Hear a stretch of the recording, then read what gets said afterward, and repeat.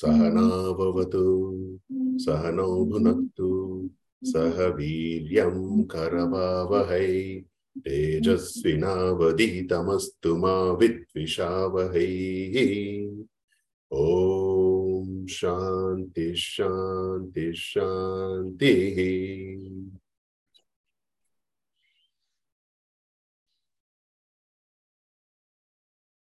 Over to you, Alpana.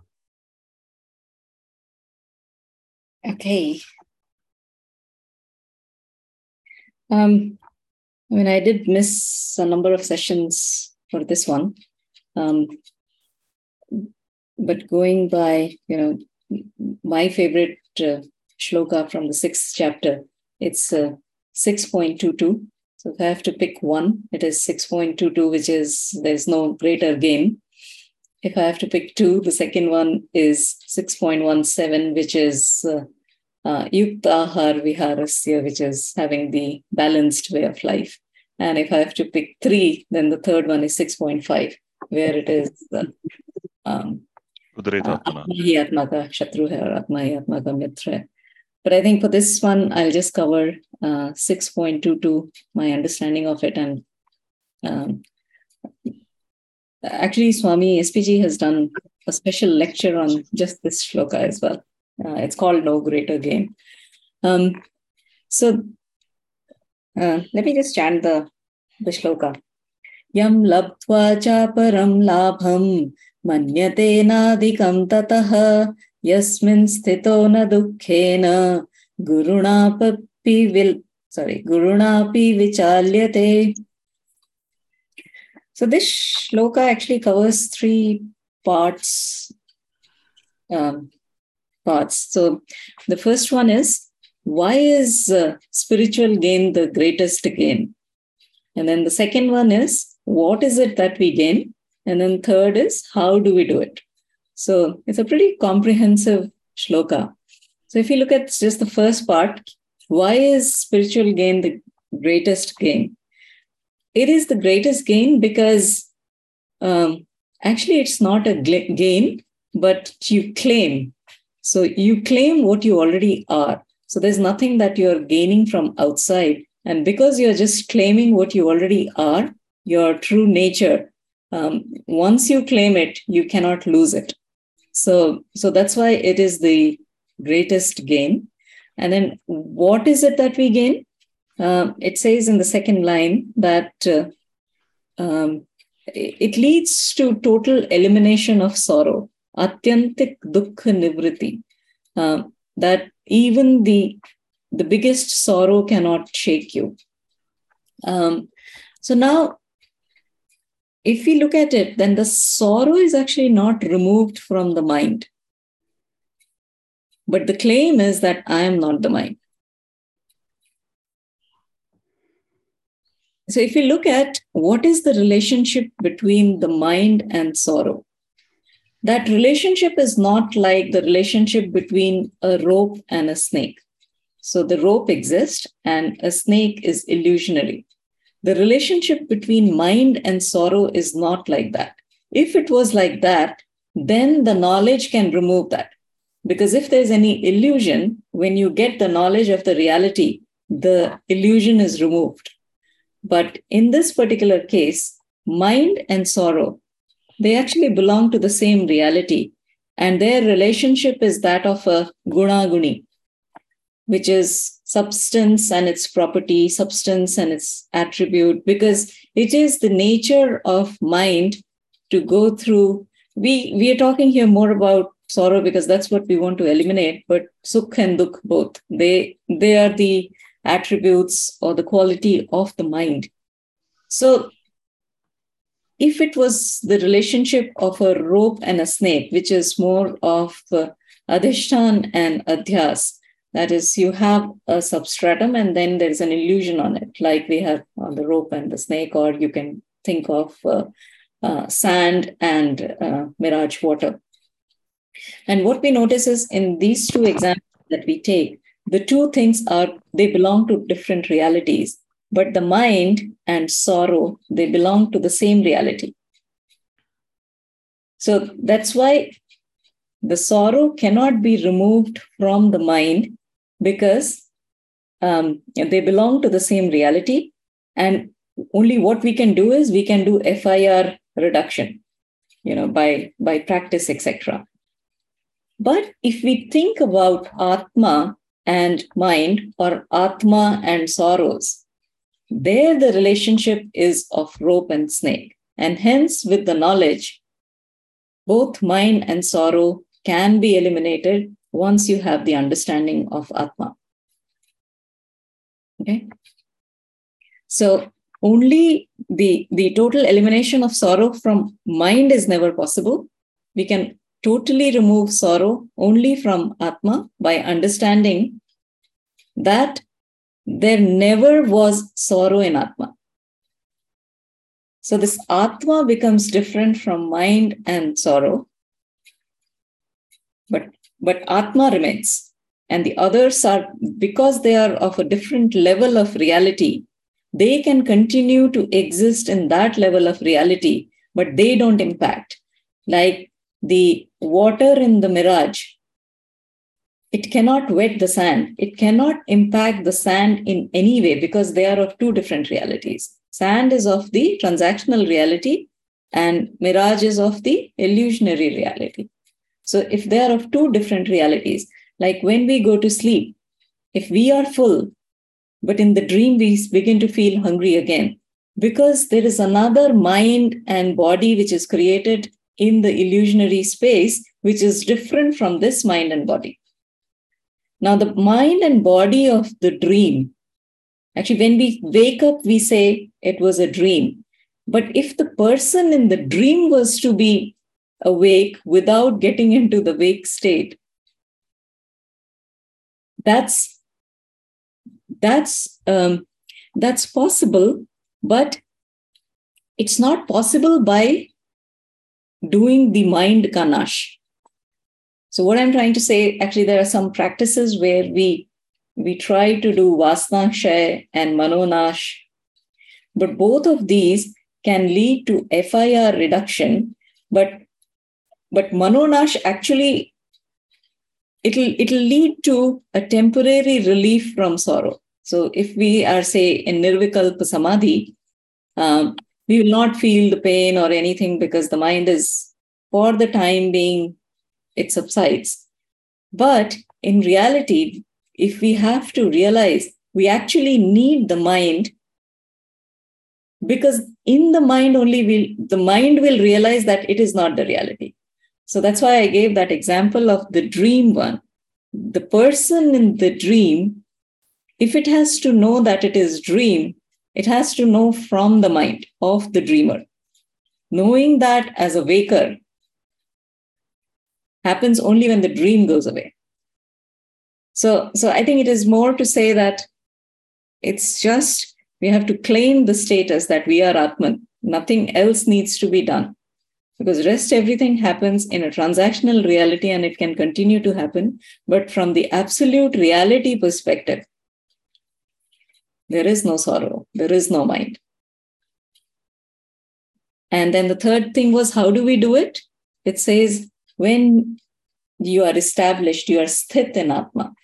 Again, here it doesn't mean that you're sitting in Atma, but you have to claim that you are Atman. So I thought, this shloka actually beautifully covers the teaching, and a great tool to do Nididhyasana as well, that we just need to claim that we are Atman. And that claim can begin with claiming in the mind, but eventually the mind will subside itself and just the Atman remains. Thank you. Wonderful, Alpana. Thank you so much. Any questions for Alpana?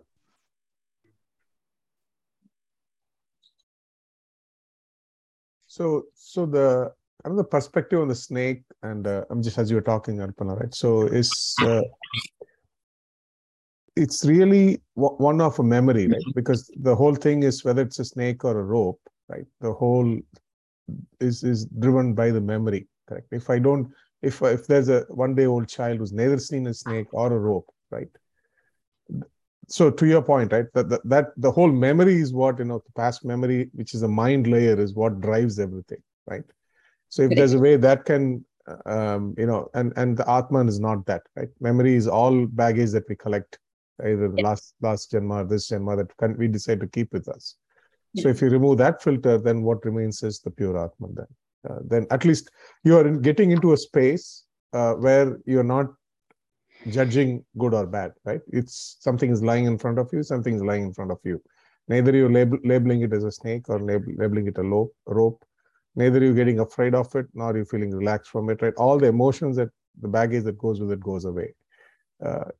That's how I kind of always look at it as a memory-driven.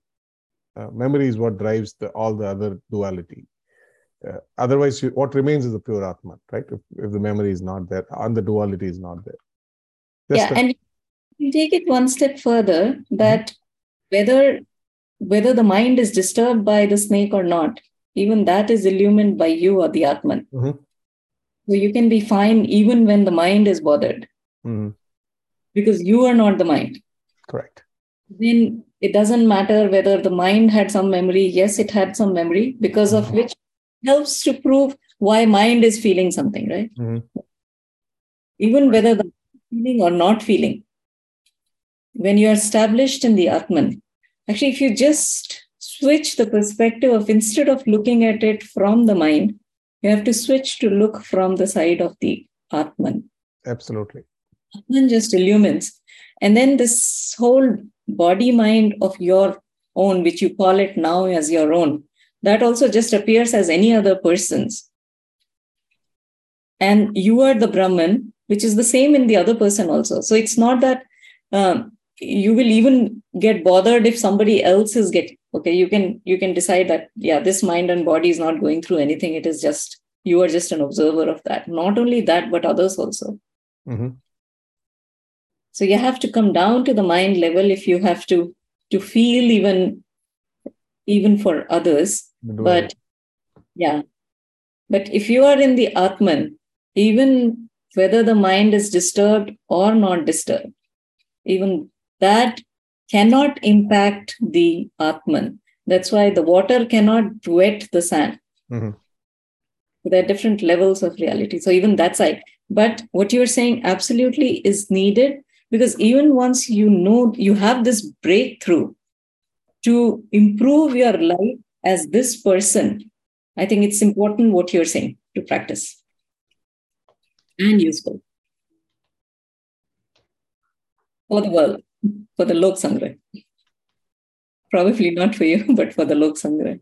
Because, if you're a jnani, but you keep behaving in a very rude way, you are creating rakas in this level of reality, and it's of no use.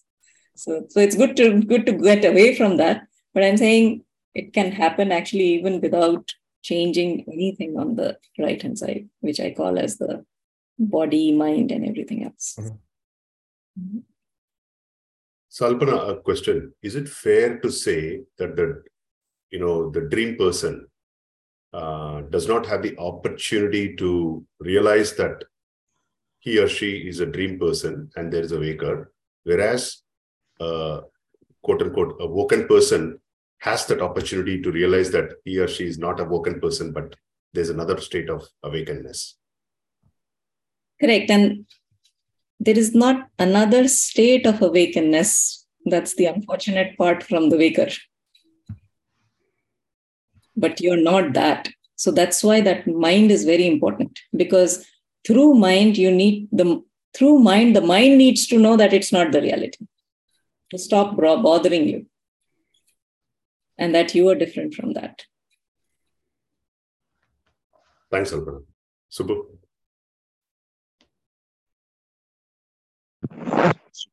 You can hear me, right? Yeah. I think when I was hearing you, I was sort of understanding this from what we took out of 6.5, Udaret Atmanam. And there I think we discussed that the mind actually operates at, different levels. Okay. So when it is thinking of something, it is called manas. When it is discriminating, it is intellect. When it is attached to something, it is chit. And when it is proud of its achievement, it is ego, ahankar. So in a way, when I was hearing you, what I was trying to, understand was, if one was to work not from the mind level or the chit level, which is like, a sense of detachment, because chit is about attachment, right? So you be a detached person, you don't operate from a mind, chit and ahankar, but you operate from an intellect perspective, right? Then in some way at that level of mind, you're actually trying to be detached, and you're also trying to discriminate through the knowledge that you have gained, and thereby able to dissociate yourself from the pain and sufferings, or that actually one is probably undergoing. That's how I sort of assimilated it. Not sure whether that's the same point that you're bringing across, or is it something else that I'm missing? What you described absolutely is fine at the mind level. So that is where the FIR reduction will come. Right. So you're reducing the frequency, the intensity, and the recovery period. You can reduce all of that where you get to a certain situation. But I'm saying if you become an observer of even this whole process going through, because then you're dissociating yourself completely from. So not even the intellect is dissociating with the situation. I'm saying right. Even this whole process of the intellect disassociating itself from the situation, you are observer of that. Yeah. So basically, you're like an observer, right? You're just observing what's happening around. Yeah. So observer also, you're more of the one which is facilitating it, or you are the screen on which it is happening. But whatever is happening doesn't touch the screen. Yeah. So if you can take it to that next level, that is the gain that is being talked about here, because you are established in Atman, not even in the most purified intellect. Sure.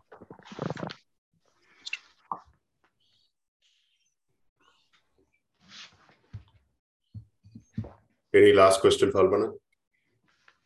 Rajesh, we can't hear you. I saw you. Me? Yeah, now we can hear you. Okay. Yeah. Any last question, Falbana?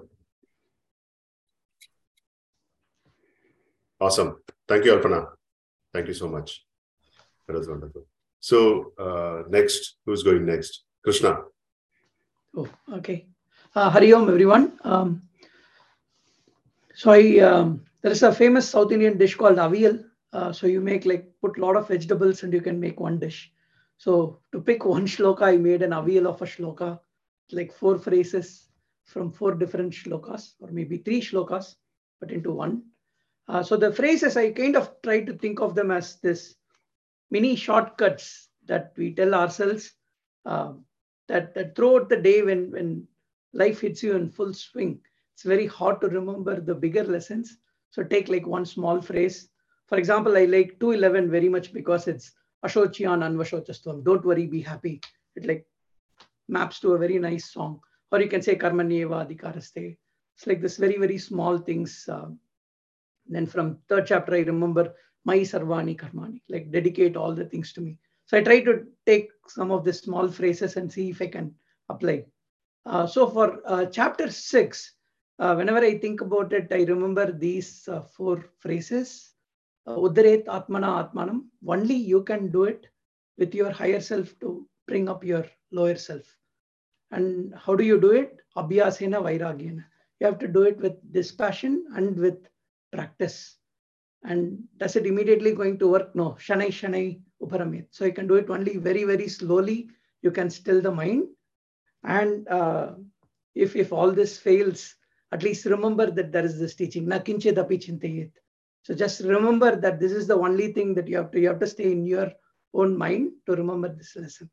So the big aha moment, I was recollecting this funny story. So there are 3 robbers who rob a temple, and they've robbed it, and then they're moving along their way. Suddenly they get this guilty conscience. So after all, we have robbed a temple. This is not fair, and we should do something. And then so the first robber, he draws a circle, then says, I'm going to throw the money. Whatever falls in the circle, I'll put it back in the temple hundial.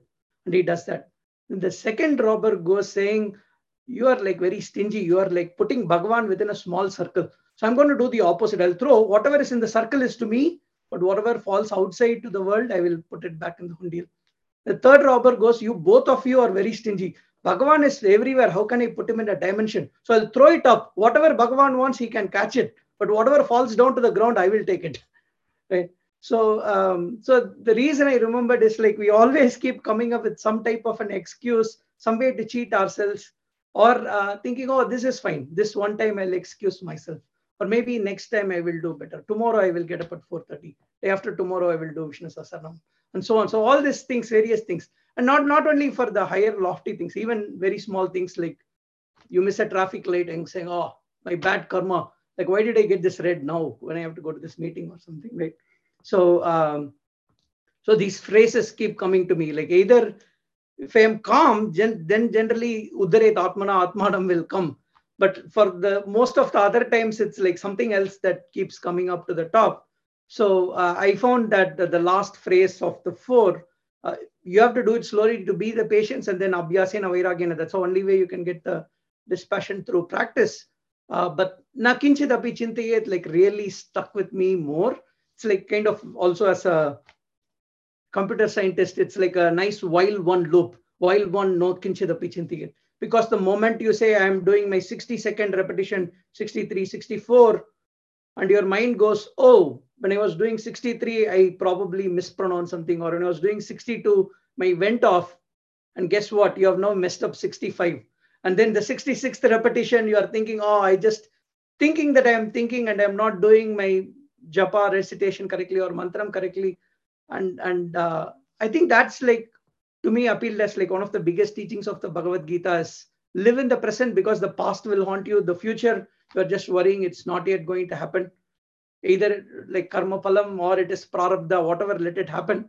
But if you just do only the current moment, if you can take care of it without even thinking I am doing, don't even, that's the other lesson, sarva sankalpa sannyasi. So don't even make a big wish or a plan or something, but whatever needs to be done, just do it very well. Remember, nakinchidapi chintayet. If you can think of Bhagavan at that moment and then realize that the Bhagavan is Atmana Atmanam, you are that same thing that you have to lift by yourself. That knowledge helps now and then, but with more practice, hopefully it will become existing for a longer time. So that was my aha moment from chapter 6. Hari Om. Awesome. Love the story. Any questions for Krishna? Rajesh, you're muted, huh? We can't hear you. No, I'm able to hear Rajesh. I'm able to hear. Yeah, actually. I'm also able to hear. It's funny, but One Kalpana and one Sub, but I was able to hear both the times. I couldn't hear. I couldn't hear at all. Okay. Rajesh just asked any questions. Hey, that the last phrase you were describing, Krishna, na kinchita. Which shloka is that, please? Which number? I think it's 625. So that is Shanai Shanai Uparamet, and then Nakinchidapi Chintayet. That is the last phrase. Shanai Shanai Uparamet is the first phrase, and then the last quarter is Nakinchidapi Chintayet. Without thinking about anything else. Stay in the mind. I mean the Atman, higher mind. Yeah. I will post the 4 phrases in the chat. No, I got it. Yeah.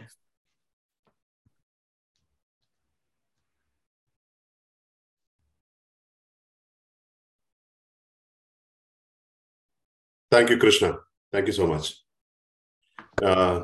Who's going next now? Ashish, are you ready? No, Rajesh, actually, I'm not ready. I haven't completed chapter 6. Okay, But no problem. like yesterday, I was just looking at the messages back and forth. I didn't go through all of them, but yeah, if someone is looking for a cheat sheet, I think chapter 5, the last 3, they cover the entire chapter 6. Okay, so we'll wait for you maybe for the next week or something. And Yeah, so, I'll complete those 3 and then I'll come back. Okay, okay, okay. So, Mukund, do you want to go next? yeah, sure, I can. So I just put a PowerPoint just to not lose the track of Give me a second, let me share it. All right. Are you seeing my PowerPoint? Okay, let me start with the prayer. Ityanandam Paramasukadam Kevalam Jnanamurtim Dhanvadidam Gagana Sadursham Tattvamasya Ekam Nityam Vimalamachalam Sarvadi Sakshibhudam Bhavatitam Trigunaragidam Satgurum Tam Namami. All right. Thank you. When I was actually revising chapter 6, there's a lot of kind of aha moments, different angles, right? Some personal insights, some around, our whole philosophy of Hinduism, Sanatana Hindu Dharma. So a lot of angles I was just kind of having aha moments. I just put them not necessarily in any order here. I think the first aha was around, this whole confusion is around, I become a sannyasi, I won't do anything, right? Or not ready to take responsibility and run away, right? Oh, I have trouble at work, I want to become a sannyasi. Or, the whole association of becoming a sannyasi and not doing work, right? Which is generally a lot of times I see as a kind of common thread, is completely broken. I think in one of the first sloka, he says that when not someone who merely stop performing all external internal activity, right? That's not an option. Whatever you do in spiritual work, right? Sitting around and being lazy is not a path, period. Right? Whether you're a grihastha, a lot of times people take these teachings and hide into a lazy mode, becoming lazy mode. And clearly Bhagavan says that's not an option here, right? It doesn't matter which path, sitting idle is not an option. He just clears the ground right off the bat. That is, I think, a big aha moment. Because I keep, a lot of times there are debates going on, right? People trying to become a sannyasi. I'm going to sit in Himalayas. You can't sit in Himalayas, right? That's not what is the prescribed at all. That is one aha moment. The second one was around actually the whole duality concept. I think Alpana touched on it a little bit. Krishna also touched on it, right? If you look at the whole emphasis is on the duality going beyond it, right? In terms of the cold, hot and cold is an example, gold and stone. But, sometimes I wonder from just the framework of Hinduism, right? Sanatana Hindu Dharma, how do I distill the core idea, right? Sometimes you wonder, what is the core idea behind Sanatana Hindu Dharma? And always one angle that came is, going beyond the duality, right? And going beyond the duality to get what, right? And then sometimes, you lead on to the science of happiness, right? So that I'm always happy or blissful.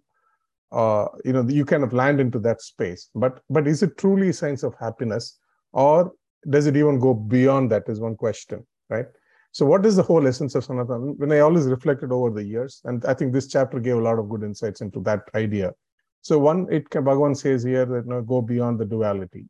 And why do you go beyond the duality? And beautifully, I think this sloka 19 gives a beautiful example of what we need to worry is about the chit, right? Even though the mind has got a lot 3 or 4 components, right? The chit is what differentiates, the judges, the memory, right?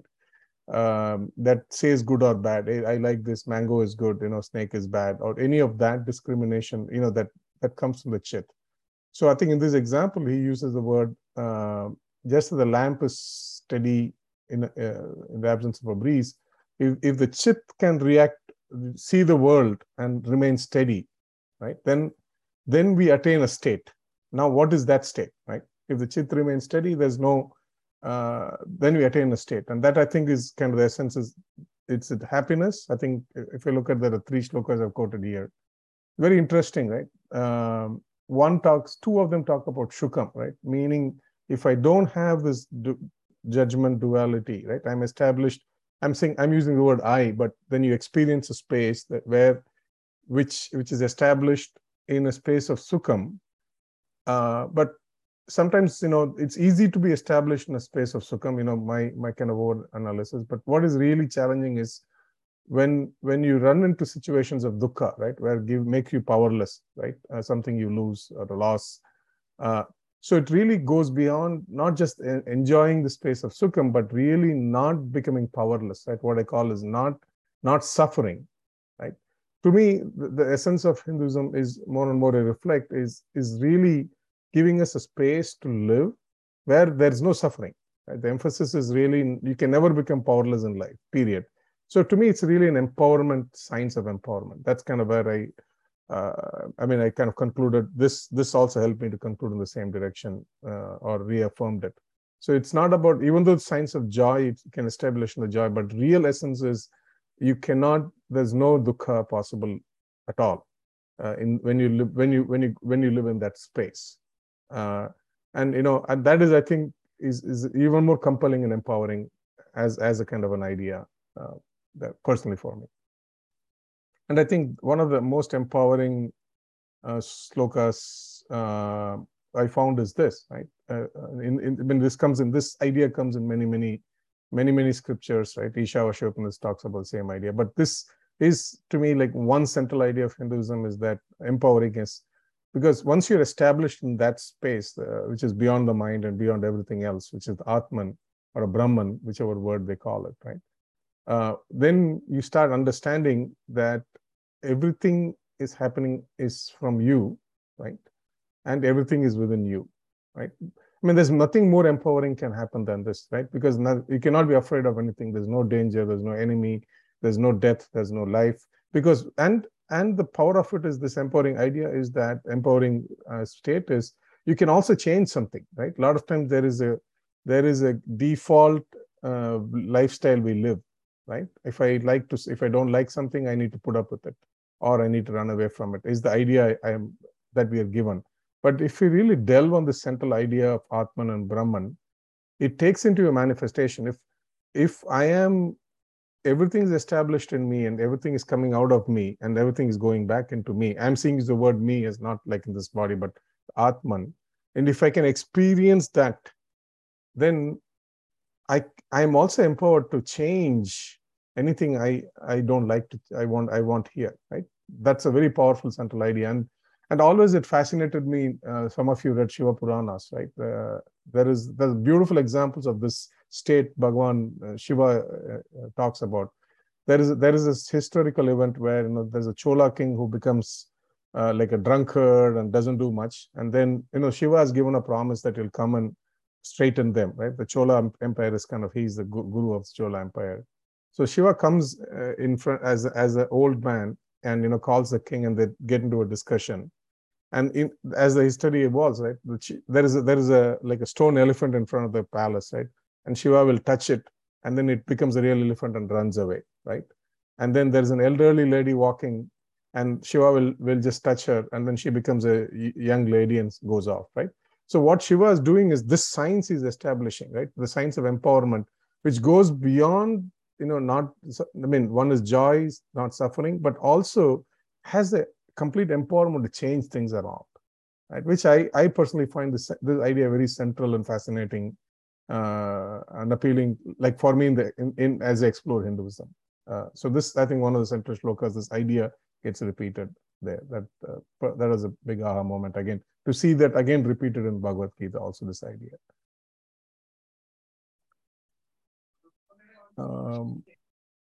Yeah, this was always a question I asked my guru, a constant question. I mean, I don't know how to do it. It is always a great idea, but my mind wavers.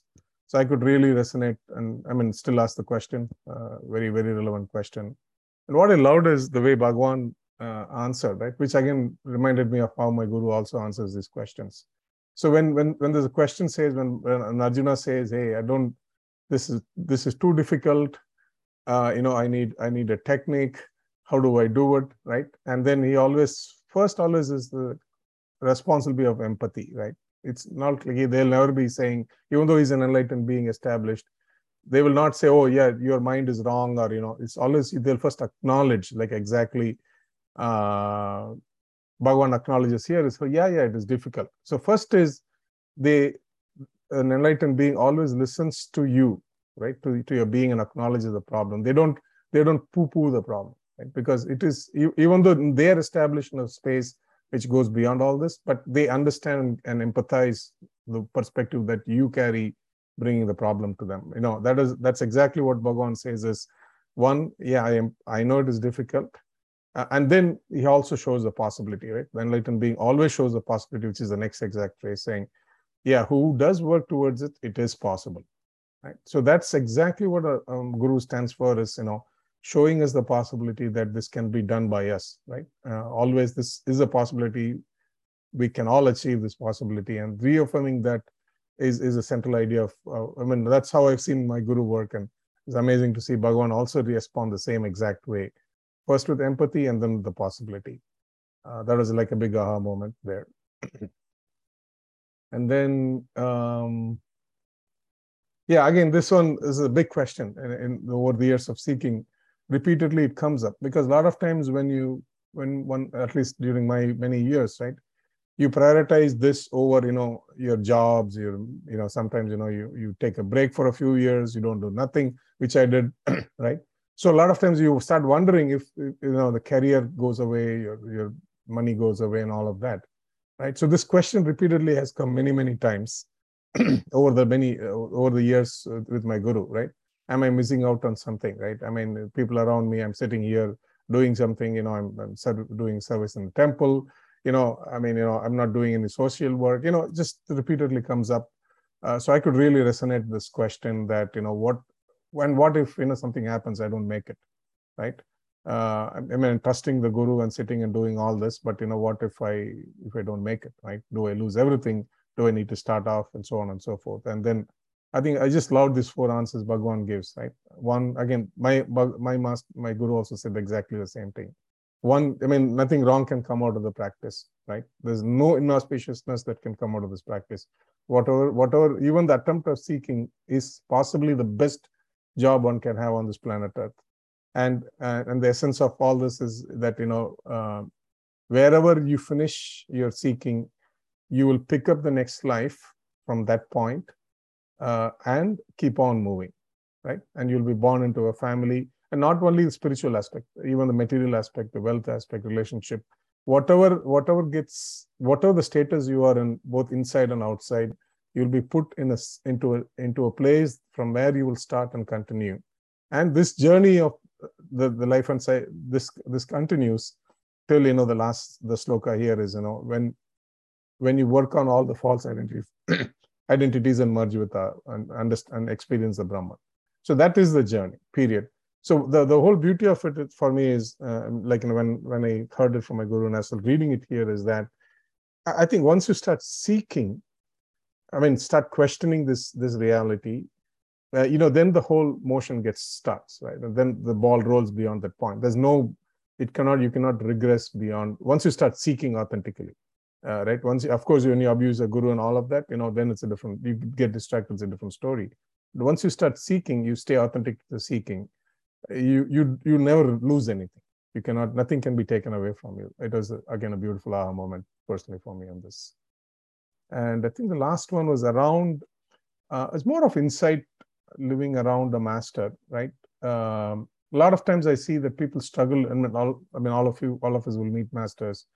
When they use the word, an enlightened master will use the word like like Krishna here uses, absorbed in me, right? And then, like he will use the word, I am that, absorbed in me, put everything in me, right? And when I've seen my master also, my guru, talk about it, when you read about Krishna, we all accept it. But when there's a human sitting in a human form and saying this to you, I see a lot of people get challenged with this idea, right? And then they run away from the master thinking, oh, he's egoistic and he's running away. So really, I just want to highlight here is, if, as we're all seeking, right, if you ever run into a person, whom you think is your guru, right, who your heart resonates with, and if that person is making these statements, don't shy away from it, because they are not egoistic here, because they are established in Brahman. And when they say that their statement, there's no small I in them. I see this as a big struggle. A lot of people run away from enlightened beings because their mind comes and plays the game here. How can he be Shiva? How can he state that his sun is rising and move? But this is all our facts. And Bhagavan, that's why you look at it, there are at least 4 shlokas here he's talked about this concept that put everything in me, right? And if you just look at somebody human sitting and making the statements in front of us, we think he's a big egoist. But even Bhagavan here is teaching us, saying that when an enlightened being comes, they will make these statements. And when they make the statements, don't get carried away, don't get shied away, right? If your heart resonates with them, just stick with them, because that's not ego playing there. Then that's been I struggled with this idea initially when I was with my guru, but then I slowly understood, there's no ego there in play, and there's really a Brahman speaking. That's all. There's a pure Brahman having a conversation with me. So that is, again, one insight I just wanted to share, because I see Bhagavan repeatedly doing this surrender in me, which can be construed as egoistical statements. Yeah, I think that was it. So just, again, a lot of ideas, just when I was revised, just many aha moments. Awesome, Mukul. Thank you so much. When you were showing that slide, saying that Abhyasa Vairagya is the solution, I was about to say, hey, Mukul, please, increase put it in slideshow mode, because I'm not able to see. That's when I realized I forgot my specs. Okay. Looks like it's the same thing that with all of us, we seem to see the world from the mind, what we have, rather than taking it off and then seeing it the way it is. Beautiful. Thank you so much. Mukul, thank you very much for this summary. Actually, when you were saying this absorbed in me, there was some 3 points that came to my mind. So I thought I will share that with you. So when you say absorbed in me, you're referring to me as Krishna, and then you said it's also the Guru, right? But in the dialogue of, say, Arjuna and Krishna is his Guru. Correct. Yeah. Right. So when he says absorbed in me, I think, that struck me that, he's also the Guru and he's also the God. Right. So when you say absorbed in me, I think translating it to a Guru is something that I would, directly extrapolate. That is point number 1. Second thing is, I think most of us go to meet sages and seers and saints because, when we believe that, I think there have been enough reiterations in the Bhagavad Gita saying that, one who's established in Brahman is Brahman himself, right? So when we go and meet people like Kanchiparya, Mahapariva, or anybody like that, or Ramana Maharshi, they are like really evolved souls. And since they're constantly in, touch with Brahman, I mean, in the state of whatever they're doing. So, when we go there, we are not just going to see a Guru, but we're also going to see a God. Okay, that's the second thing that struck me. And the third thing which came to my mind was, there is a saying, Devam Manushya Rupena. Okay, so it's something that I can't quote where it is from, but I've heard the statement saying that Devam Manushya Rupena. That is when God comes, he comes in, a human form, right? So I think all this just sum totals the fact that if you are meeting an enlightened one, I think there is no harm in, looking otherwise, and running away. So I just thought I'll share it with you. Thank you. Yeah. Awesome. Thank you. Any other questions for Mukul? Not questions, but when Mukul was saying about the last, what Subbu also shared, I thought of Muku's favorite shloka, Sarva Bhutasya Atmanam, because that's when it says, when you truly observe or see others in me and me in others. So basically, God is you and you are God. But in everything, like whether it's a stone or a big river, or the akash, the sun, the small insect, everything. So when you see all that thing, then the Atman is you. So that's what came up when Mukul was explaining that. It was beautiful. Thank you, Mukul. Thank you, Mukul. And I really like the way that you, wove in your personal insights from your experience with Guru with chapter 6. That was really, really, I would say, personalized summary. Thank you for that. Yeah. Okay. Next, looks like it is Sakuba. Over to you. Yeah. So, Hari Om, everyone. I have a slide, and I'll just show you that. Would you please also turn on your video if bandwidth is not a constraint for you? No, 1 second.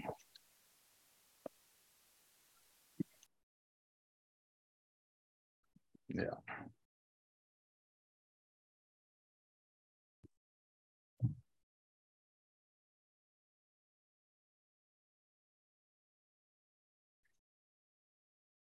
Okay, are you able to see?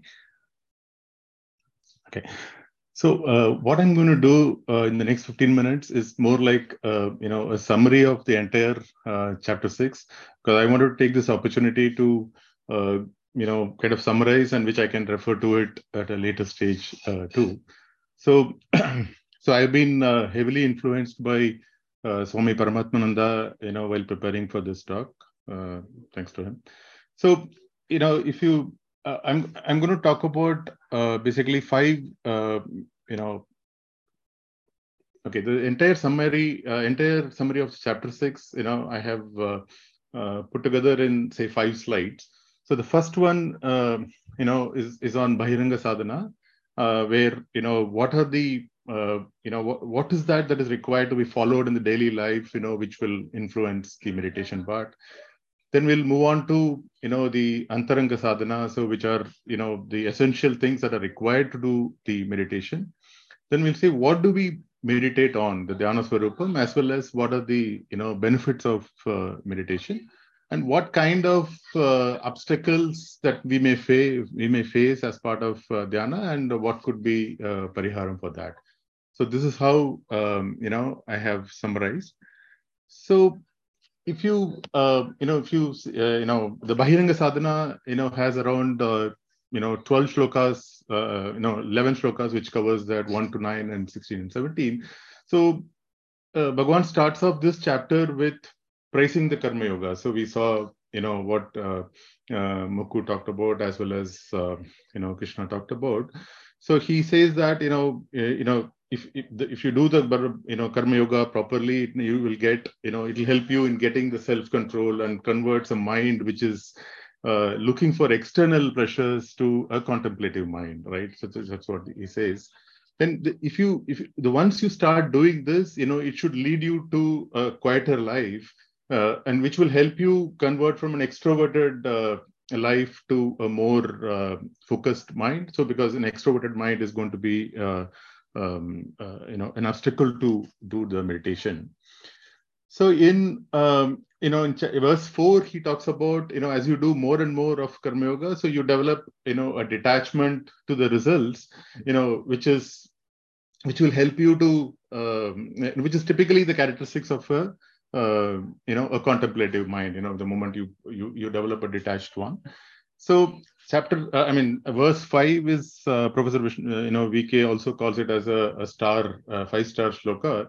The one that talked about, which we have discussed quite a bit on Uttaredatmanam. So the importance of self-control and self-confidence. So let a man lift himself by own self, and not lower himself. So the capital self can be best of your friends as well as worst of your enemies. Okay, so that's what he covers in 5 and 6. Then 7, 8, and 9 then talks about what are the characteristics of a self-controlled person. So he is balanced in cold and heat. He's balanced in pressure and pain, in honor and dishonor, like mano up. Okay, I'll skip the Sanskrit one. Okay, so he said to have attained a nirvikalpa samadhi. So that's the state of the Atma. Then I'll just jump to 16 and 17 before covering the others. So because I thought this is together, it makes it's all part of the what you need to do that will influence the meditation. So in 16 and 17, Bhagavan talks about moderation, eating, working, sleeping, resting, and so on, right? So he talks about all those things. So now, if you move to the Antaranga Sadhana, so he talks about shlokas 10 to 15. So he talks about location first, so he says that, you choose a place which is clean and pure, both from a spiritual perspective as well as from a physical perspective. So you identify such a corner in your house. Then he talks about the seating itself. So it should neither be too high, or not too low. It should not be too soft, too hard, and make up your mind to have, an one-pointed attention, so that you're ready to start doing the meditation. Then talks about posture, firm head and neck, erect and still gazing, and the the tip that he gives is to look at the tip of the nose, because that will make your eyes half closed, and that's that will help you in your meditation part, right? So then he talks about breathing. Sorry, there's a small change in the order. So breathing, and then then you do the sense control. So with a calm, withdrawn, firm from the vow of brahmacharyam, undisturbed, tension free. You are now ready to do the meditation. So that was more like a preparation. So then what do you meditate on? So the Dhyana Swarupam, so which covers from 18 to 26. So where he says that, if you when the mind is united and focused, so in 18 and 19, he talks about, a lamp in the, which is in a windless place that does not flicker. So your mind is so, united, or yuktaha, as the favorite one that Alpana talked about. Then as you start, doing this, and you're doing more and more practice, you attain a quietude which you haven't experienced before. And this actually, helps you to experience the infinite bliss, right? So, and then comes the, the shloka that we all just love to quote, and one of the favorites of Swami SPG also, which is there's no greater gain, once you have experienced that, because nothing comes greater than that. And it also helps you to, identify, eliminate the sorrow that you were associating yourself with. And that's where, the Bhagavan talks about the separation with the union with the pain. And that's the focus of 23 and, 24. So, and as you start again, I mean, you are so immersed in this, and you are doing this and this, you attain, your quietude through your intellect. Your mind is established, in Brahman, and he doesn't think of anything else. And even if it kind of wavers, and you are able to bring back. So that's the this set of shlokas talk about what is the nature of the meditation. Then if you then go into what do you get out of it, or what are the dhyana phalams that you get, and that is covered in 27 to 32. So once the passion is quietened and your mind is peaceful, some kind of a supreme bliss comes to the yogi, and he enjoys this union with the Brahman. So that's the one that talks about in 27, 28. And then you start feeling the sense of the oneness, the core principle of you are the one, you see, the self, or the Atman abiding in all beings, and all beings in the self. So you see the same thing everywhere, and that's the that's the oneness that you start seeing. And Bhagavan reiterates that in 30 and 31. He says that, those who see me everywhere and sees everything in me, he is never separate from me, and nor, I am separated from that person. So that's what in 30 and 31 covers. So when all these things happens, then you have developed a mind of equanimous mind, in which you are kind of balanced in both pleasure and pain, and that is regarded as the highest. I mean, that state can be considered as the highest yogi. So, once Arjuna listens to all these things, definitely questions come to his mind, and I'm sure any seeker, will also have similar doubts, and at least I had, similar questions. So he says that, okay, Krishna, so my mind is still restless, turbulent, and strong, unyielding, and I don't see the continuity of the equanimity that you are talking about. What should I do? So he asked these questions in 33, 34. Bhagavan, as Mukku said, he first empathizes. Yeah, I agree with that, and it is difficult. But, he says with passion and vairagyam, you shall be able to achieve this. And for the initially for the control, it is difficult, but not who continuously strive, to control the self.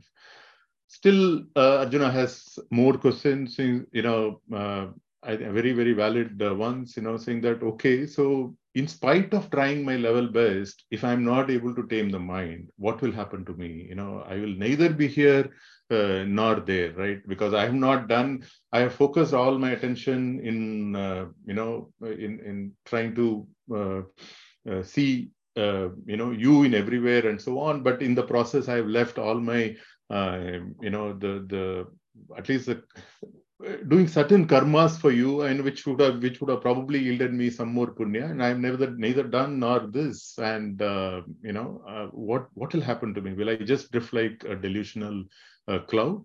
And Bhagavan comes back to answer that, in a very and Mukku nicely talked about those 4 shlokas towards the end.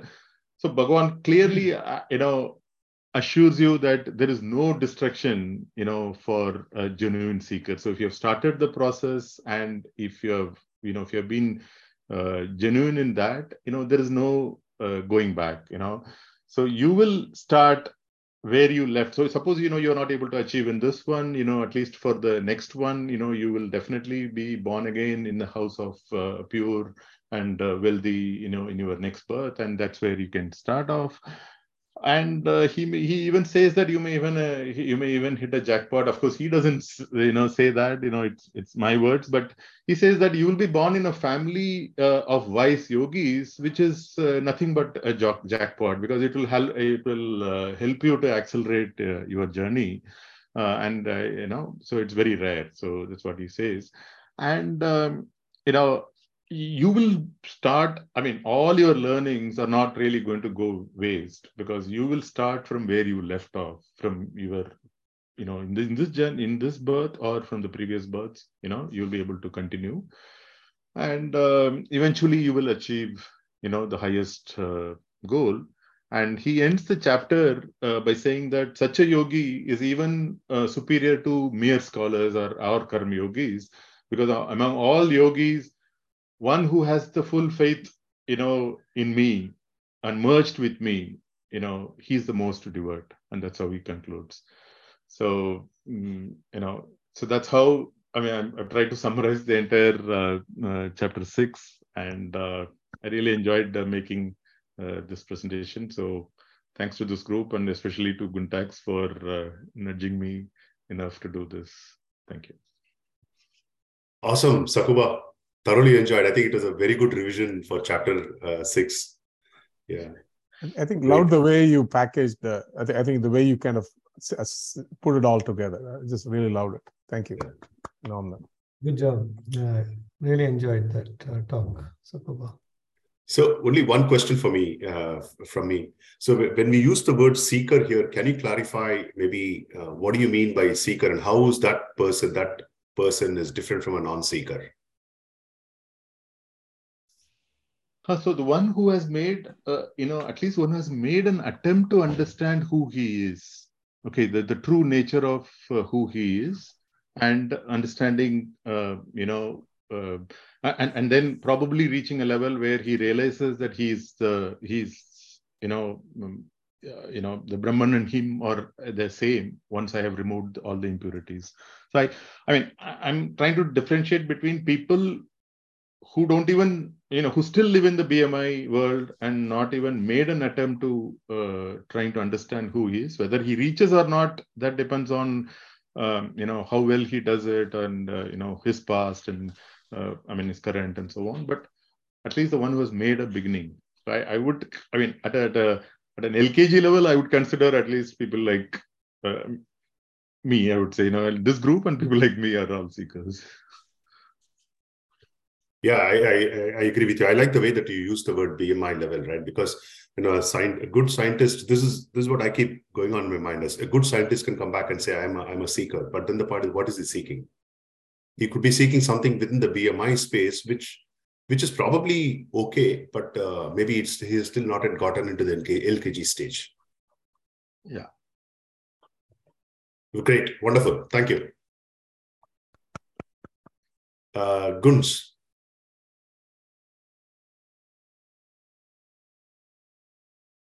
Gunds could not hear Sakuba. I don't know if he's not able to hear you too now. Yeah, I think he says I'll leave and come back. Some issues. I think he's back. He's been there on. Yeah, he went and came back. Just Came wondering. back, and again he said that Yeah. he's not able to hear. So maybe we'll 3 minutes move on back. to Subbu, perhaps. Is that the next? Yeah, okay, I can go. But Yeah, Subbu. Subbu yeah, and I Vidhi think- Rajesh, we have 2 more, and Vidya and Uday, 4. Okay. So I think mine is maybe a complete repetition of what Sakuba has said, because I think he's summarized all the shlokas. I've also done it similarly. And I've also posted it in the WhatsApp group, right? And I think Saku, I like the way you put it into 5 buckets, right? I have not done it like that. I've just put all of them together. So there are 12 points which are takeaways from me. I'm not putting a presentation or a slide, but I'm just reading it out from what I have put in the WhatsApp group. Yeah. So the first thing is, coming to the first few slokas, I think what the Lord talks about is, you start off with karma yoga, and where you actually try to renounce the fruits of the action. But for somebody who's already, progressed in that, for him, he's recommending the Dhyana Yoga. Okay, so that's point number 1. Yeah. Point number 2 is, I think if you really have to get mind control, I think sense control is essential. That's point number 2. So he says one who is neither attached to the sense objects or actions is elevated in yoga, and a trained mind is the best friend or the worst enemy, which is the Udret Atmanam Atmana sloka, right? So everyone has to sort of put in effort to rise himself from the lower self to the higher self. That's 6.456. Then he talks about 6, 7, 8. 7, 8, 9 is basically where he says that yogis who have conquered the mind and senses rise above the dualities of cold, heat, joy, sorrow, honor, dishonor, etc. And they see everything alike, which is samatvam, which is like, trying to see everything in the same light. Such yogis, he says, are peaceful and steadfast in their devotion to God. So they are continuously absorbed in the, Brahman. Then he says, how do we do meditation? So point number 4 is to practice yoga. We've seen some slokas from 6.11 to 6.14, where he talks about, the nature of the asana, the location, how it should be, at what height it should be, and how should you do your meditation. So all this is done to strive for purification of one's mind and focus with a one-pointed concentration. And he who does this also should have an unwavering mind and a vow of celibacy when he's meditating on me. So these are the 2 other points that came across in those 2 slokas. Then, of course, 16 and 17, he talks about moderation. So he says anybody who wants to be successful in Dhyana Yoga needs to have moderation, which is primarily saying that, he needs to have a good balance of, all sets of activities, rest, sleep, etc., right? To progress in the path of, spirituality and meditation. And by doing so, point number 6, he says the mind gets established in samadhi and experiences infinite bliss. So as he progresses in meditation is when, the mind starts to move towards the Atma, and he gains, infinite bliss. And then point number 7 is one needs to focus one mind on God to bring it back. So when you're doing a dhyana, I think the first thing is to focus your mind, get it into a single pointed focus. The second one is to put it on, the Ishtadevata or the God that you're, meditating on. And the third job is if the mind moves away, you bring it back. So which is what he re-emphasizes again in the later slokas of the need for abhyasa and, detachment. Yeah. Point number 8 is true yogis uniting their consciousness with God see with an equal eye, samatvam again, all beings in God and God in all living beings. Okay. And this sloka, this yomam paschati sarvatra sarvam cha mai paschati. I think there is once a statement saying that, he who sees me everywhere and everyone in me, so one is he's setting the context, right, as to who is he talking about. And the best part about the sloka was the assurance that he gives in the second line of the sloka. The assurance that he gives is, he dwells in me, and though he's engaged in all activities, and I'm never lost, nor are they ever lost to me. Okay. Now that second part is an assurance, right? So first he's saying you develop equanimity, and when you do that, I'm giving you the assurance that you are not going away, and I'm not, going to go away, right? I'm going to be with you. And that's for me, very great aha moment. There's some assurances which have come in Bhagavad Gita, right? Then point number 9 is a perfect yogi is one who sees true equality in all living beings. And the second part is he who is able to respond to the joys and sorrows of others as if they were his own, right? So I think sometimes we've had this discussion, right? People asking us for certain things. Do we know the authenticity of this, etc., right? We've gone into that, but we've taken the benefit of doubt there and said, okay, let's go and do it, And I think this is also the story which I think I spoke about earlier, which Satya Sai Baba used to say that, when you're walking in the jungle and a thorn hits you on the leg, pricks you on the leg, why should the eyes tear and why should the mouth cry? And why should the hand go and remove the thorn? It is because we see everything as one, right? As one body. Similarly, when you start having this, ideology that everything is the same and you're a part of the Brahman, and whatever happens outside the world is equally your responsibility to be able to go and help out and try and, sort out the, issues, the joys and the sorrows that people are actually facing. Okay, point number 10 is, to the mind. So this is when he talks about, Arjuna talks about the fact that it is so difficult to control. And he says the way to do it and the solution to this is practice and detachment. Okay, that is the only way it can be controlled. We understand that it is a difficult job, but you will have to do it, in parts and in steps. And anybody can attain perfection in yoga. So that is also an assurance in a way that, if you are in this path and if you're doing it consistently, diligently over a period of time, you will also, tend to attain perfection in yoga. That is 635-36. Point number 11 is, again, a reassurance, in this chapter for me is that no effort in this direction goes waste, right? So even if you think you have not achieved and reached your destination in this lifetime, I mean, you will be blessed to be born in a family which is probably already elevated in yoga and the knowledge and the wisdom that they have, so that you can start off at an early stage and continue your work from where you left. So that's a second, kind of assurance that I found it. And the last one, he concludes saying that, the one who's absorbed in me is the one who is the highest, not a jnani and not a karma yogi, but the person who's completely absorbed in me. And that assurance for me, again, sort of comes back saying that, he will not leave me and I will not leave him. I'm going to be there, right? So that's about it. That's it, Om. That's it. Thank you. Awesome. Any questions for Subbu? I can't hear you. The thorn example is very good, Subbu. So yeah, I think also I like that the assurance part, right? Where he says that, it's not you giving up, I won't give up on you, right? I think that's very subtle. It's very beautiful. And that's very important, actually. So, Subbu, you can't still hear me? I can hear. You can hear me, Subbu? Yeah, I can. But you can't hear me. You can't hear Rajesh. No, it's coming in. It's very odd today that sometimes I'm able to hear, sometimes I'm not able to hear. So I don't know whether there's a problem here in my side. I don't know. Even I can't. I think it's just the India side. I think, Rajesh, maybe your IP is blocked or something. I think US. Oh, man. No, but Uday can hear you. Yeah, Uday can hear you. Yeah, so it's. No, I'm able to hear Mukku. I'm able to hear him. So there you go. Very strange, man. No, but anyway, let me just kind of say this, right? I think I like the story, Subbu, what you talked about. Subbu, even if you can't hear, it's okay. No, I can hear. Just say this. I can hear. The story about the thorn getting stuck in the feet and the hand is going to remove it and all that. So looks like I read this in Swami Paramarthananda's lecture somewhere. Looks like there is still an unresolved case in the court today. Apparently, it's still a legal case. So somebody went and asked, somebody was put on the bench and in the cage, and they said, okay, who does this body belong to, right?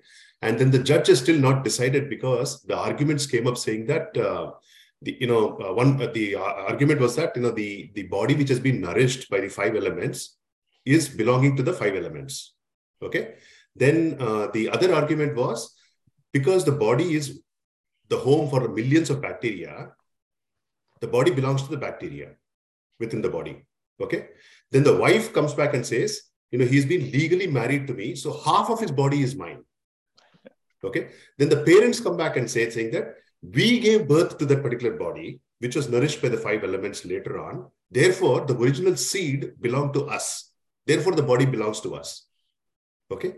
So now the judge has accepted all these arguments, and actually you can Google for this. Okay. The case of I think it's called the case of who belongs to this, who owns this body or whatever, right? So effectively, the case has still not been resolved legally because there is all these arguments are valid enough. Okay, which only goes on to prove saying that the body and mind is not yours to claim, whatever it is. Yeah, true. Yep.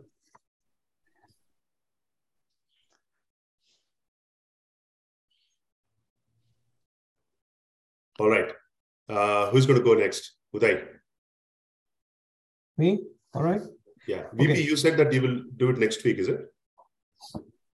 Yes, Rajesh. Okay. All right. Thanks, everyone. So it's going to be a repetition of what has already been covered. But my focus was the last part of the chapter 6, where there are 2 sets of dialogues between Arjuna and Krishna. I thought that was really a masterpiece from an authorship perspective, and how Maharishi Vyasa has gone up to the stage of samadhi, and then he reels back to explain a very common man's issues around whether it is practical and whether what happens if I don't achieve this and all that, right? So I thought that was very masterful, and I could really, those 2 sets of dialogues really resonated very well with me.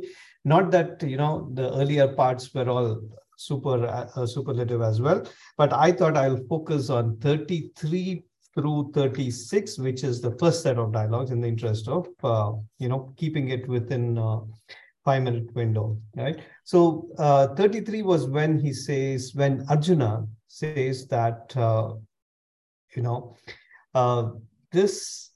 mind is so restless, I don't think that I will ever be in the state of yoga in continuity, right?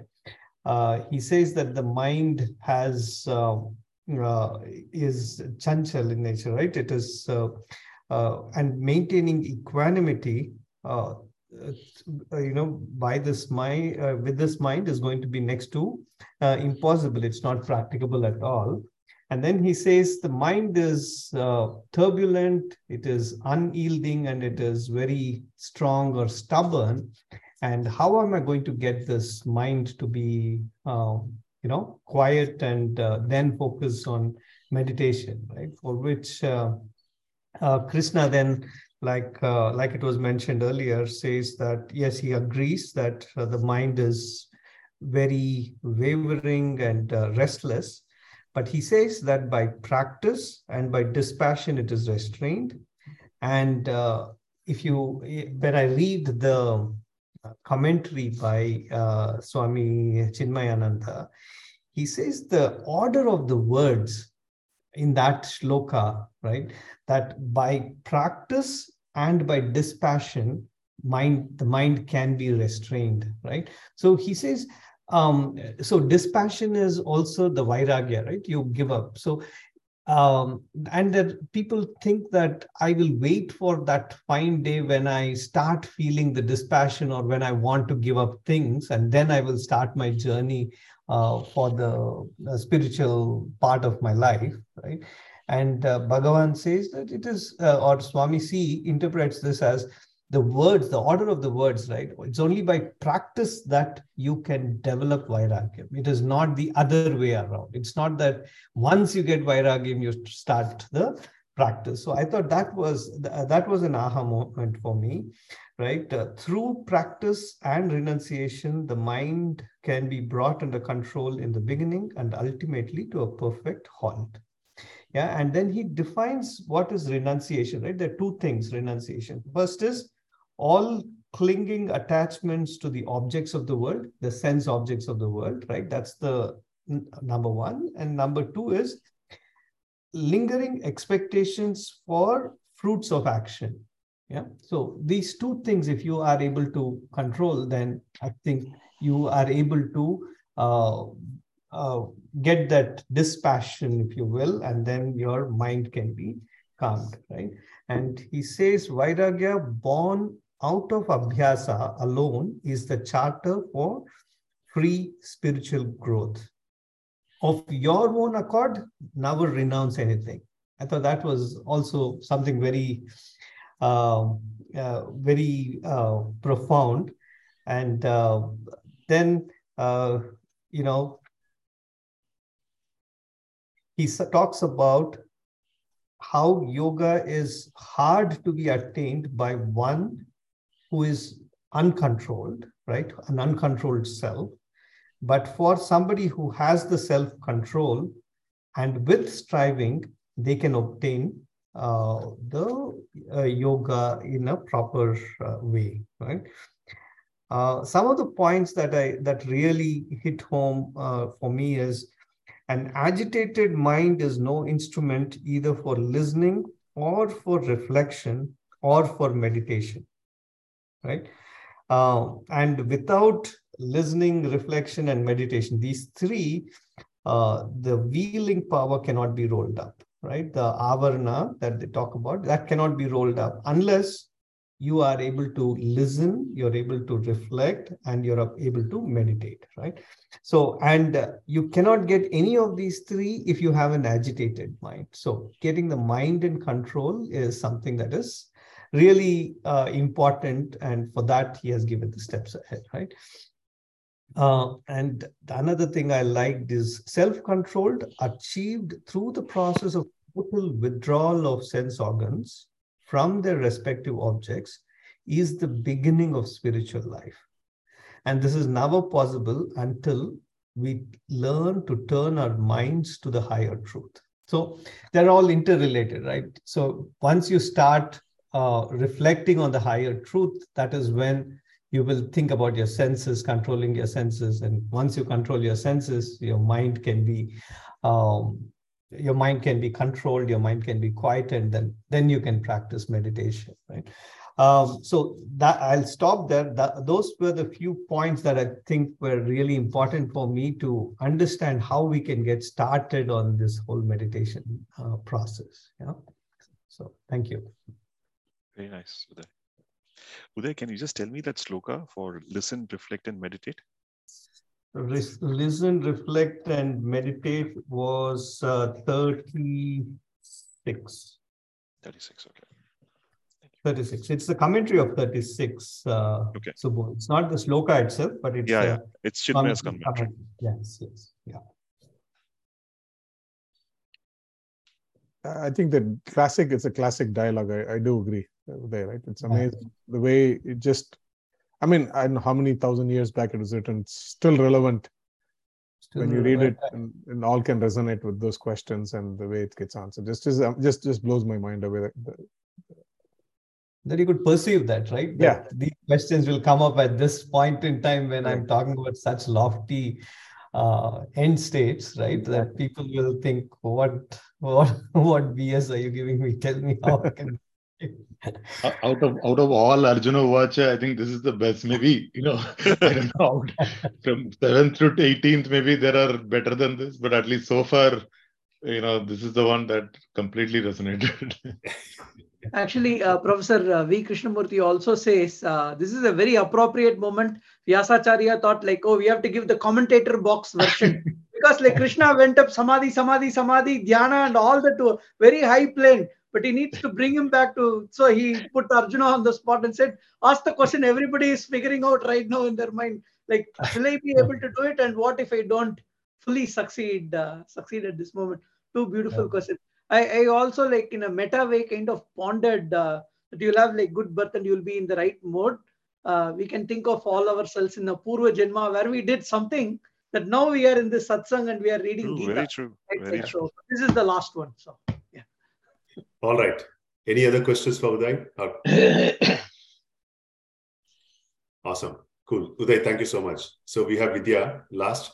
But before Vidya, you go one comment about VK, right? So Gunz has been trying to get a preface written by someone for his book, and he's been writing to multiple people, and including Professor VK. Within 2 minutes, Professor VK responded. Okay. Wow. So he's trying to, and by the way, VK, I just looked up his website. He's 94 now. 90, Wow. yeah. Plus, yeah, 94. correct. He's Amazing. not. Pretty old when I we will were show in you. college, I don't know. right? Somebody just visited him just about 3-4 days back. I'll send you the picture. Yeah. Oh, nice. Yeah. Where does he he's live? Sorry? he's as bright as he was in I Pilani. mean, Just amazing. Yeah. saying. I mean, he's lived his life absolutely, in a sense, the right way. Yeah. And it's All right, Vidya, go ahead. Okay, Hari Om, everyone. Thank you for giving me this opportunity to be with all of you for last 1.5 years and going through chapter 1 through 6. I can't believe that. So really, all of you are my gurus, and and I am myself my guru too, according to chapter 6. So with that, I know. I think all of you did great summarizing. So I was trying to think I should put my mind into full concentration on myself to see what I gained. And starting right off the bat from the first shloka where he talks about Nishkama Karma.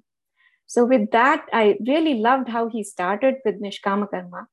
And I think in shloka 5, 7, 19, he talked about what is Atman, like Jitatma, Prashantatma, and then Yogatma. So he talks about all these, the qualities of Atma.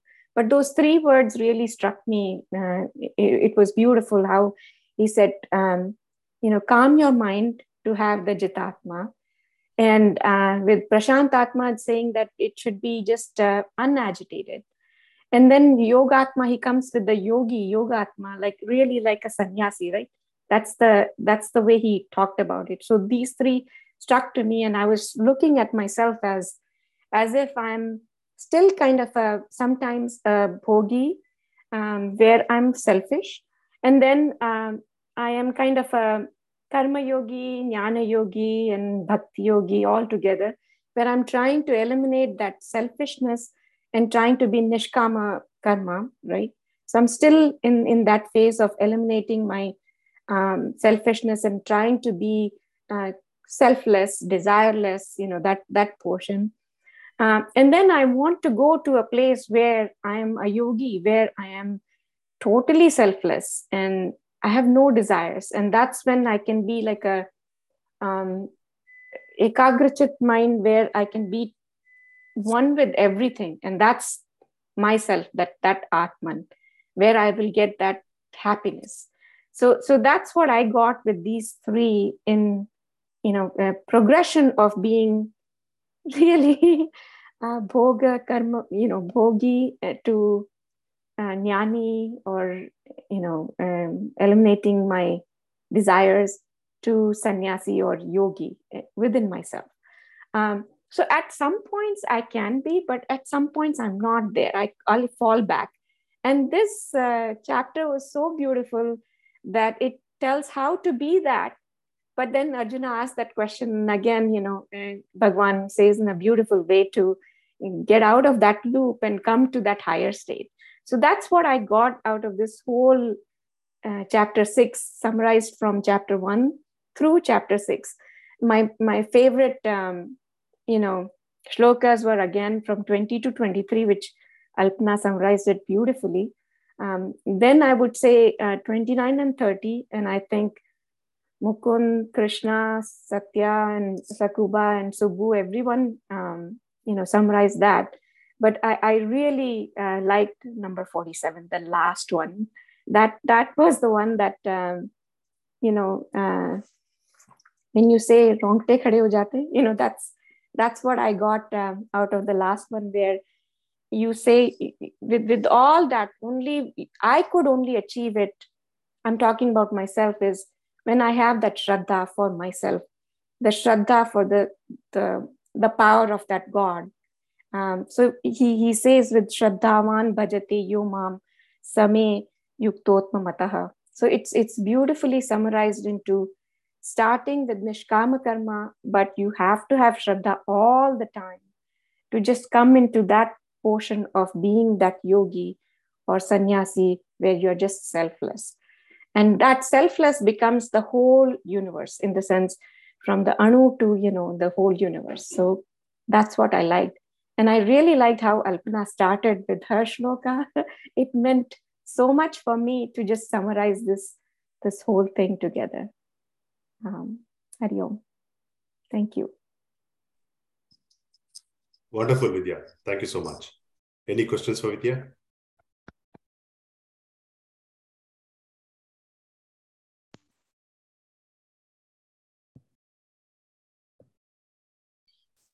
I agree. I think whatever we did last month, I think this is a proof of the continuation of the journey. Right? Absolutely. I agree with the comments. I feel the same. So. No, the 6 chapters were just amazing. Like, go through slowly. I know many of you have done the whole Gita, but I'm only doing from 1st to 6th. So it really meant a lot for me, in the sense that, how you can just progress and not give up. Just not give up. Even if you miss 1 or 2 sessions, you can come back and then just continue. So that was my journey throughout this 2 years. So thank you, all of you. And I assure you, Vidya, if you read it again, right, you'll get a completely different perspective. Yes. Perspective. Yeah. The whole text is like that. Yeah. Each time you read, depending on, I don't know, maybe your frame of mind or what is going through in your life, right. you get out different aspects each time, and it's just amazing the layering of messages that is there in this text. Yeah. And that is so true. Chapter 6 itself was bringing back some few things from chapter 2 and chapter 4, so it was amazing how I could remember a few things, and some things were totally, maybe it is from some other time I had lived as a human being. Some things were coming totally unknown, which was also interesting to see that. And he says that every yuga you can accumulate, and you're never going behind, you're actually going forward. So which actually says that you are going forward, you are going to realize that higher self. There's no going back. So it's amazing. In fact, in this, I think one of the sloka, he says that the memories that you carried will come back to this physical body, right? Like one of that. Correct. So that's why, wherever you get those insights, what you're talking are all from, the karma that, the memories that you carry from the understandings from the previous birth. Correct. Wow, nice. Actually, Satya Sai Baba used to say that knowingly or unknowingly, everyone is on a spiritual journey. Okay, so including us, including those who are not probably a part of this session, right? Yeah. Because what happens is that they will have their learnings, through whatever experiences that they have in their lives, right? Some joy, some sorrow, some frustration, some this, some that. And at some point it just flashes and says, hey, this is not something that is giving me permanent bliss, and I need to, look at something more, right? And when that desire comes in place, then, people start to then, retract. And, people realign, people recalibrate, and then they say, this is how my life should be. So even they are on a spiritual journey. It's just that it's a time of awakening, right? And once awakening happens, awakening can happen like a camphor also. What they say, like Karpuram, you just, some people at some age, at 50, 60, they haven't even touched anything, but at that point in time, it just flashes, right? And all you need is that 1 second and split, sign of enlightenment, and then you're there. And then it doesn't matter whether you walked it through, the forest, or whether you walked it on the road, or whether you fell down and you did all this, nothing matters. Because once you realize the end goal and destination, right? And I think Rajesh also spoke about the Mount Everest example, right? That is many paths, but then once you reach the summit, it's a feeling of this, and it doesn't matter which path you came by, right? So you've actually reached out to your destination. So knowingly or unknowingly, everybody is on a spiritual journey. It's like the avial that Krishna talked about, everything is within you. Beautiful. Very nice. Awesome. I think that was great. So next week we will wait for the rest of the people to complete their revisions. And although the fact that it's just chapter 6 that we are revising, and some of us, we start off by saying that it's the same thing what the previous speaker has talked and all that, but definitely there are new insights that keep coming up every time a person speaks. For example, when Uday was saying that, I picked that, Subbu, you asked him for the reference for that, listen, understand, and that one I also want to go back and refer to it now. So that's it. All right. So next week, the rest of the people, and we'll do that. And Ajay, it's fine if you want to do it on December 18th or later. That's okay. But whoever wants to complete by next week, we will complete. And then the following week onwards, we'll do Manisha Panchakam. And Alpana, would you mind sharing the book once again of Manisha Panchakam? And Subbu, please share your recording of Manisha Panchakam to the group. Yeah, I will do that. I was just thinking that let the chapter 6 get over, and once it gets over, I'll put it across. Yeah, and before we start Manisha Panchakam, I will do that. I will. No, you do that. You do that offline, but we would want you to chant it on the day when we start Manisha Panchakam, so we all get into the mood, basically. Sure. Okay. Thank you. I'll share the text and all. Unfortunately, I think till 8th Jan, I may not be able to join. Have something. Yeah. Do we plan to take any break because kids are back home and they're thinking? I think we should take a break. I agree, and I guess that some of you are also getting to Pilani, right? So we will take a break. And can we on 15th again? Yeah, I think we should do that. But next week we can finish up the revisions if that's okay with you. And then maybe Ajay's revision can happen on Jan 15th, and then we can start with Manisha Panchakam. Right. If we can. I'll send out a note in the group so we can get a break. Okay. Thank you. All right. Sairam, Let's conclude with a prayer. Om Sarve Bhavantu Sukhinah, Sarve Santu Niramayah, Sarve Bhadrani Pashyantu, Ma Kaschid Dukkha Bhaga Bhavet. Om Shanti Shanti Shanti. Shri Gurubhyo Namaha. Harihi Om. See you all next weekend. Thank you. Bye-bye. Thank you.